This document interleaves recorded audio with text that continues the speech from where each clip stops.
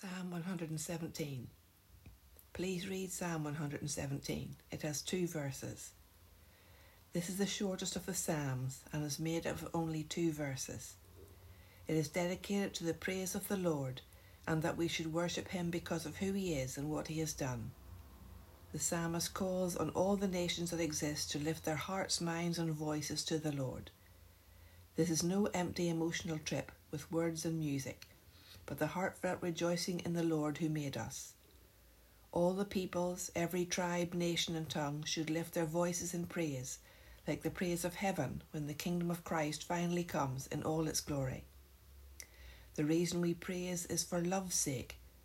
The love of God, which is beyond all understanding, is the theme of the worship songs.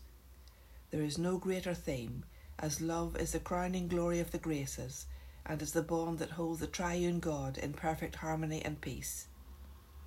We love the Lord in return for all his long-suffering love and faithfulness to us all through our life.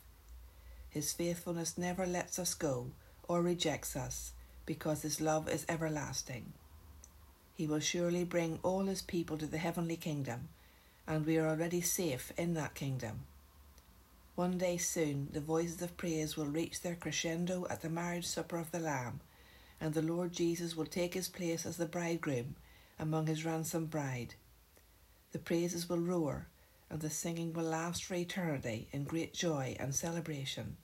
Simply put, praise the Lord.